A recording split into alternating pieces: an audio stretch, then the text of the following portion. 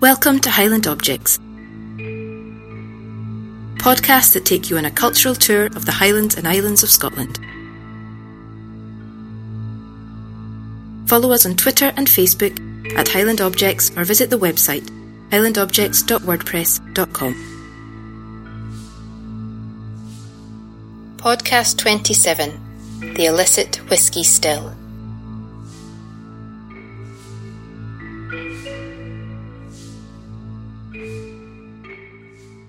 I'm Andrew Grant Mackenzie, and I'm the Highland Historian. I run a business called Highland Historian, Heritage Consultancy and Bespoke Tour Guiding, and that's a self-employed business, and the reason I set that up is to allow me to develop through a lifelong expedition into Highland culture, and part of my interest is getting involved in lots of different projects. So that's the reason I'm here today speaking to Darach Bratt. Hi, yes, I'm Darach Bratt. I'm a PhD student with the University of the Highlands and Islands. And my topic is a historical archaeology of whisky distilling in the Highlands and Islands, and I have a special interest in illicit distilling, which is why I'm joining you for this podcast. So the project that we're talking about today is run by Ullapool Museum with support from Bord na Gaelic and also Highland Archaeology Services and also Historic Environment Scotland and the Forestry Commission Scotland. This project is a phenomenal archaeological project, and I think all of the organisers of it would certainly say themselves that this has grown arms and legs beyond which we could have ever imagined as it's developed.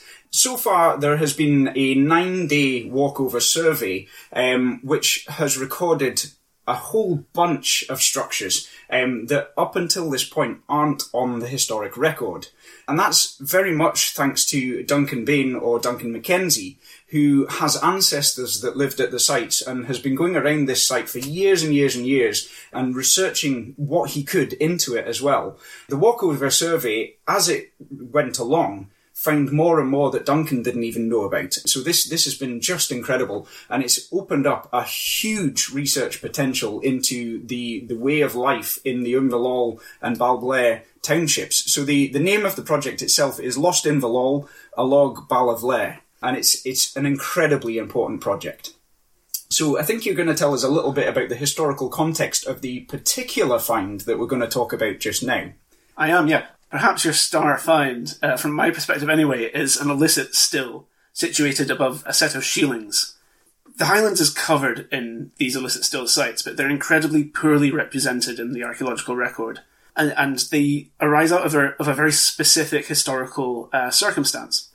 And that's got a lot to do with this sort of period of improvement, if I'm allowed to borrow my comically oversized inverted commas. But basically what happened was, pre the 1780s, there was a rise in smuggling in the Highlands in all manner of articles. And the economy itself had been increasingly commercialised for over 200 years to an ever greater extent. Households in the Highlands had been allowed to distill in small stills right up until the 1780s. So that really was for personal use, wasn't it? It was for personal use, mainly. It was also for paying your rents, and your landlords would sell that whiskey. But there was also sale of whiskey. And really, when you hear early references to illicit whiskey, it was actually whiskey that had been made perfectly legally and was being sold illegally. And a lot of the time that happened in the home. Mm-hmm. But at this point in 1784, we have the Wash Act, and this forces distilling underground. It introduces a line which bisects the Highlands and the Lowlands, and across this line it is illegal to transport whiskey. So at that time, I've read that there was approximately 1,000 stills confiscated in the first year. And was that because it wasn't realised that it was suddenly illegal, that these practices were going on in the home, as you say, and then all of a sudden they were made illegal, but the word didn't quite get out? People were very much aware. Right. They depended on distilling for their income and for their security. This is happening at a time when people are starting to be moved through the landscape, when sheep farms are coming in, and life was becoming economically precarious. Mm-hmm. At the same time, landowners were desperate to retain people. It was one of the cornerstones of their own political power was that they had this body from which to recruit and a body who paid them rent. So that's almost the opposite of the clearances then, isn't it? Well, sort of, but it has its genealogy in the same sort of commercial and political drive. Absolutely, it's the use of the estate, isn't it? Yeah. Mm-hmm. So From at least the 1780s till the 1820s, but actually beyond, illicit distilling is going on to an unprecedented level. Every glen in the Highlands has illicit stills in it. There are cases in Strathconnell and Strathglass where there were upwards of 50 operating at a time. The same in Glenlivet. The sea caves of the west coast were riddled with illicit stills. The glens were just dominated. It's just an incredible volume, isn't it? And that must have both helped landowners in some ways, but also worried them in some ways as well. There was an interesting dynamic where this had the seeds of dissent in it, but landowners really benefited from letting it continue. They returned 3 times higher rents. Wow. By having illicit distillers on their lands. That's so not bad. Yeah. But the newest addition to the Historic Environment Record is this still in Verloc, and it was not discovered by me. It was discovered by you, Andrew, and by Duncan Mackenzie. Absolutely. So would you like to tell us a little bit of about how you found it? So this was day 3 of the walkover survey, and we'd had some incredible finds up until that point. So we decided to go up to the Sheeling site, and it was a known site. You know, there was a few structures that had been seen by walkers and Duncan over the years, and so we headed up there just to have a little browse around, really, not with great expectations, but there was murmurs amongst the group about, you know, the potential for still sites being found. It is kind of the dream, isn't it? It goes up there with maybe finding a broadsword on a battlefield or something like that, doesn't it? So, you know, we'd kind of chatted away and joked away about finding a still and how great that would be. So when we were up at the Sheelings, Lachlan, who works for Highland Archaeology Services and is running the project from the archaeology side, he was having a chat with the group, and Duncan caught my eye, and we were both looking in the same direction at the same time to this great outcrop that was above us. And I'm a climber, so I'm always looking uphill at crags to find things that look nice to scramble about on. Not that I was ignoring Lachlan, let's put that out there. But we were standing around for a while, and the situation went that Duncan kind of pointed his stick uphill, and I kind of looked up and looked at him and kind of nodded away. So we started to walk away, and then we realised we should probably take a radio with us, just in case we found something interesting. And of course on our minds was something like a still. We didn't expect to find anything like it though. But as we went uphill, it got steeper and steeper. And part of the reason we were going up there was because of where the main trading route goes, or the main cross-country route, effectively, that goes all the way to Compton, eventually. This route goes by the stream Alt Glen Avadi, over the tops of the hills, and where it goes over, it's almost out of sight of the Sheeling site. That's the point where, you know, it kind of disappears from view. So this north-facing crag, it wasn't much use for anything else. You know, it would have been a cold place, and certainly that part of the hillside is known as a very, very cold place. It's great for ice climbing, for example. But we're talking about Glen Nasquib here, or Glen Nasquib, pronunciations on a postcard, please. So we headed uphill, and we were just looking around. We just went straight up and found it immediately. And that's the thing that I'll probably never get over. It's a great find. We just walked into it. So there was a couple of smaller Sheelings on the way up, and a possible spring as well. So there was good water there. But that was lower than the crag itself. When we got to the crag, there was a great gully coming down and into this structure that we found. Just incredible. Myself and Duncan were there alone, and we were already talking about stills and illicit things and all of this kind of thing, but without really being able to put our money on it, you know? So we radioed down to the group who were still down at the Sheelings, and everyone came up the steep hill, which I think some didn't thank us for, and we pondered all the other possible options that we could think of at the time. And certainly Lachlan was very good in not getting carried away. And we were talking about the potential this could be a store for cheese that had been made, and we were thinking, well, you know, there's other structures that could be for that. And yes, it's against a wall on a north-facing side, so it would be cold, but you know, is that the ideal use? Would you want to be taking cheese up this steep hill? You know, all of these questions kept coming up, and the only thing that it looked good for, without big questions about whether it was or not, was illicit stilling. So we went away with this opinion, and it was only an opinion, it was there to be debated, that this could be, 90%, 95% an accurate still. And that's when it was put online. So Ullapool Museum have done fantastic things with social media. It went onto Twitter, it went onto TikTok as well. What we'd found on day 3, a few little bits and pieces. And I think that might be how you came across it originally. Is that right? It was, and not because I was being vigilant, actually.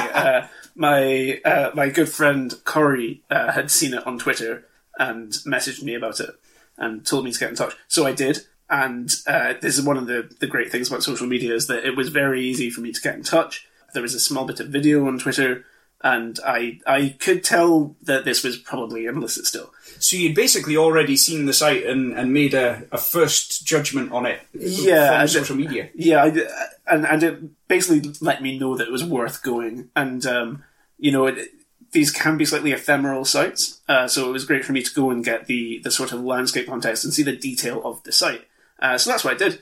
And I came along with you all in the summer. It must have been July. That's right. I mean, before we go on to that just shows how important social media is in this modern world of research and also collaboration as well. Because as I said, we'd gone away from that site with an opinion that it was an illicit still site, and we'd put it out there on social media, but we didn't know for sure. So we really needed somebody with your expertise, with your research expertise as well, and background and that phenomenal level that you're working at PhD study, to be able to tell us whether we were barking up the wrong tree or not. Well, and you weren't.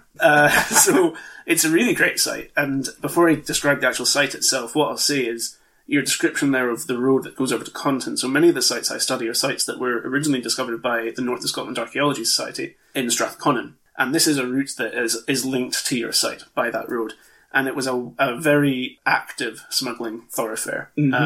Right the way from the late 18th century, but actually into quite late dates, well beyond the Excise Act, which was supposedly in many histories ended smuggling in the 1820s. It went on way longer, right into the 1880s and beyond.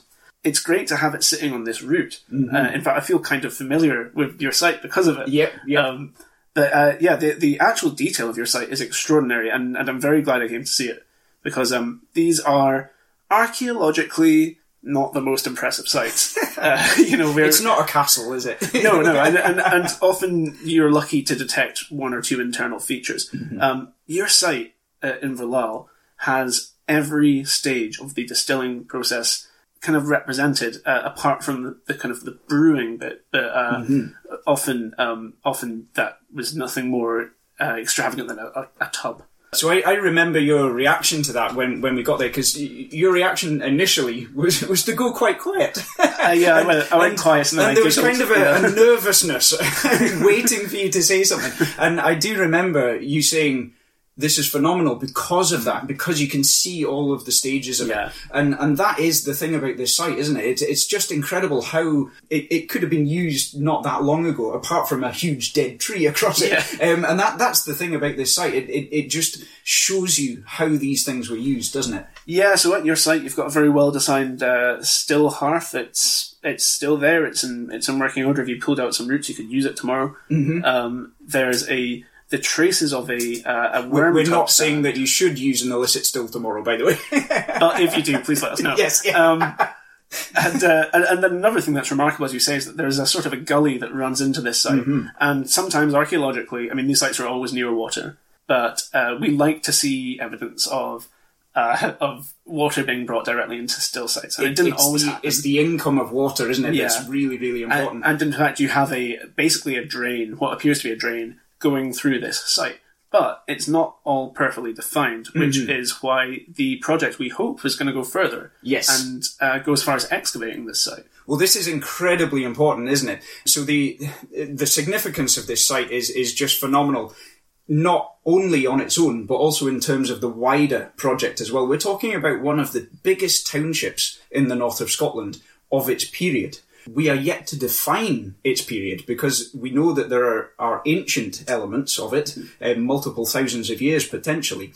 But what we also know is that it was cleared in 1819, 1820, and it's that kind of knowledge of the way illicit stilling was developing at the point of clearance that is very important for this illicit still site. So we currently need to find out far more about this still site. So from your perspective, could you date this just by looking at it right now?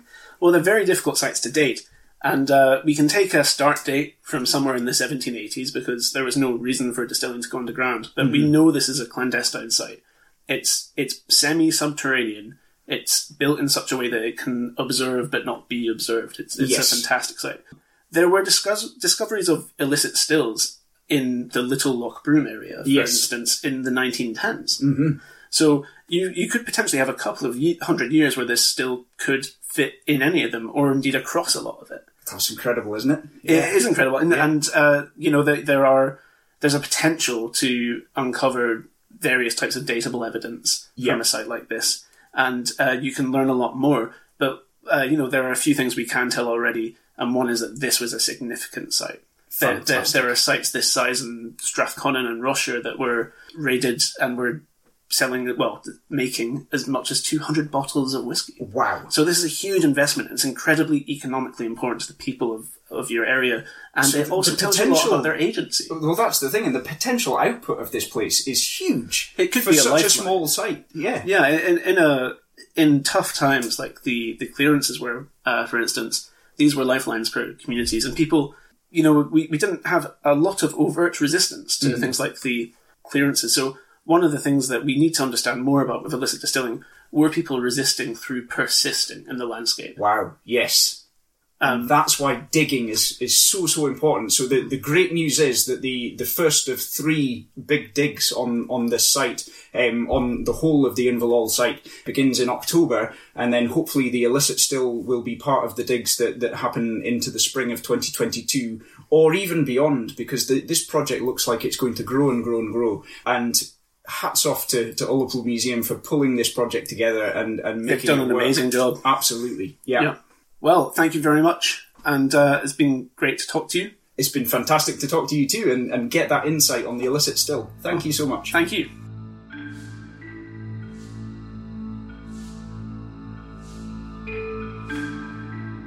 Highland Objects is brought to you by Expo North Heritage, which is supported by Museums and Heritage Highland, Museums Galleries Scotland, Creative Scotland, Highlands and Islands Enterprise and Historic Environment Scotland.